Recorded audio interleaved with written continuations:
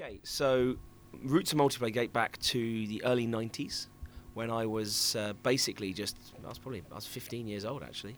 I was just at school and I was getting onto the internet for the first time. Well, it wasn't really the internet back then because the web had only just been developed. And I was on CompuServe. When you dialed up, you didn't really go to an ISP, you went to something like CompuServe. And I got into this action games forum on CompuServe where people were dialing up, we were arranging to dial up and play each other at Doom 2 and Descent.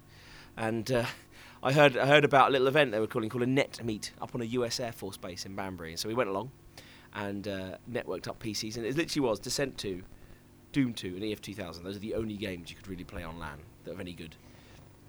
I thought, why don't we do this? Because I was running a league for Doom 2 players to dial up each other. There's like 80, 90 people in this league.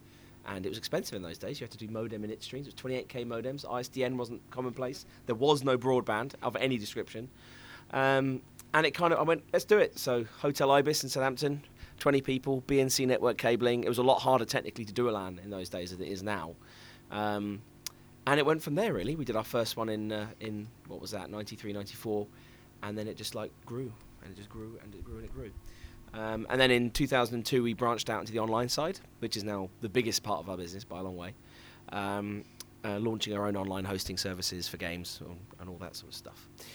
But it just literally was organic. There's never been any investment taken. We've not been beholden to anyone else. It's all been reinvestment over many years. I mean, I was studying medicine for 4 years while I was still running multiplayer on the side.